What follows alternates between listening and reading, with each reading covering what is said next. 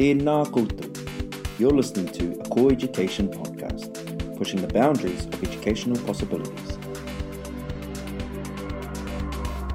Okay, this afternoon I'm here at School in North Canterbury with Mel and Kieran, who we're talking about the impact of play in their new entrance setting. So thanks for having me out here this afternoon, ladies.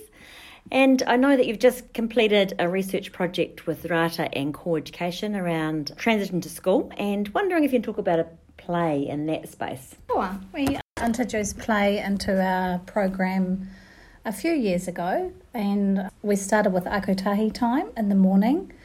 So a relaxed start to school. There's a lot of play equipment set out for the children, and when they arrive at school they can play. And we actually delayed our mat time so that they could have ease into their day.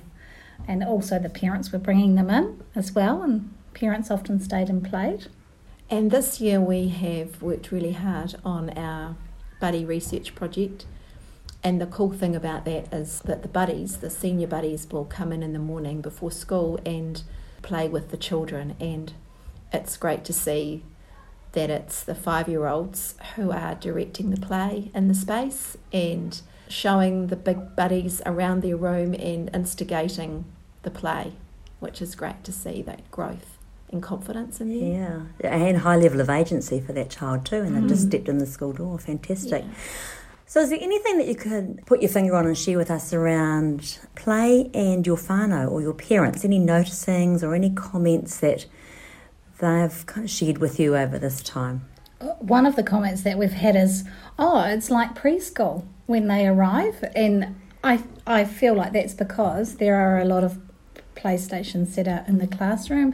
Some of the things are similar that they have at preschool, some of the equipment. And I think parents coming into this environment feel comfortable.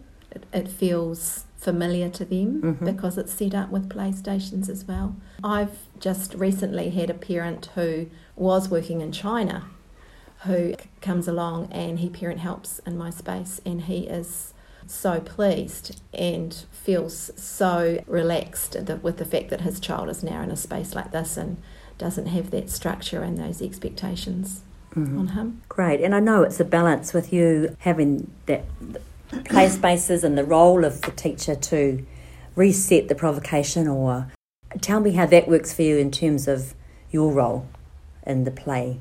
I think prior to the bell going at 9 o'clock, our play is really good because we're out here and we're available. We're available to play with the children and speak to the parents. But then when we start our mat time and start our literacy teaching, we find it hard to be in two places at once. So we want to be playing with the children, but we also have, commitments of teaching children. So I think we really understand that to get the really good value from play, we need adults with the children observing and questioning and just listening and being there with them, providing good vocab and all those things to make the environment rich.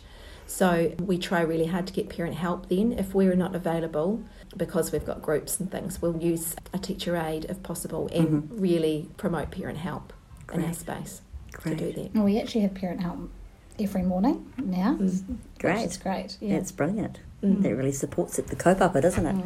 And Mel, you've seen the webinar. You've done the webinar with us before. Yes, I have. Yes. Yeah. It was really worthwhile. Gave me great food for thought, how I could, think about provocations and play in my own teaching and improve my program for the new entrant children, just to cater for their needs and their learning styles best. Great. Ngā mihi kōrua, thank you for having me here. Anytime. You're welcome. You've been listening to a Core Education podcast, pushing the boundaries of educational possibilities. Tēnā rā koutou.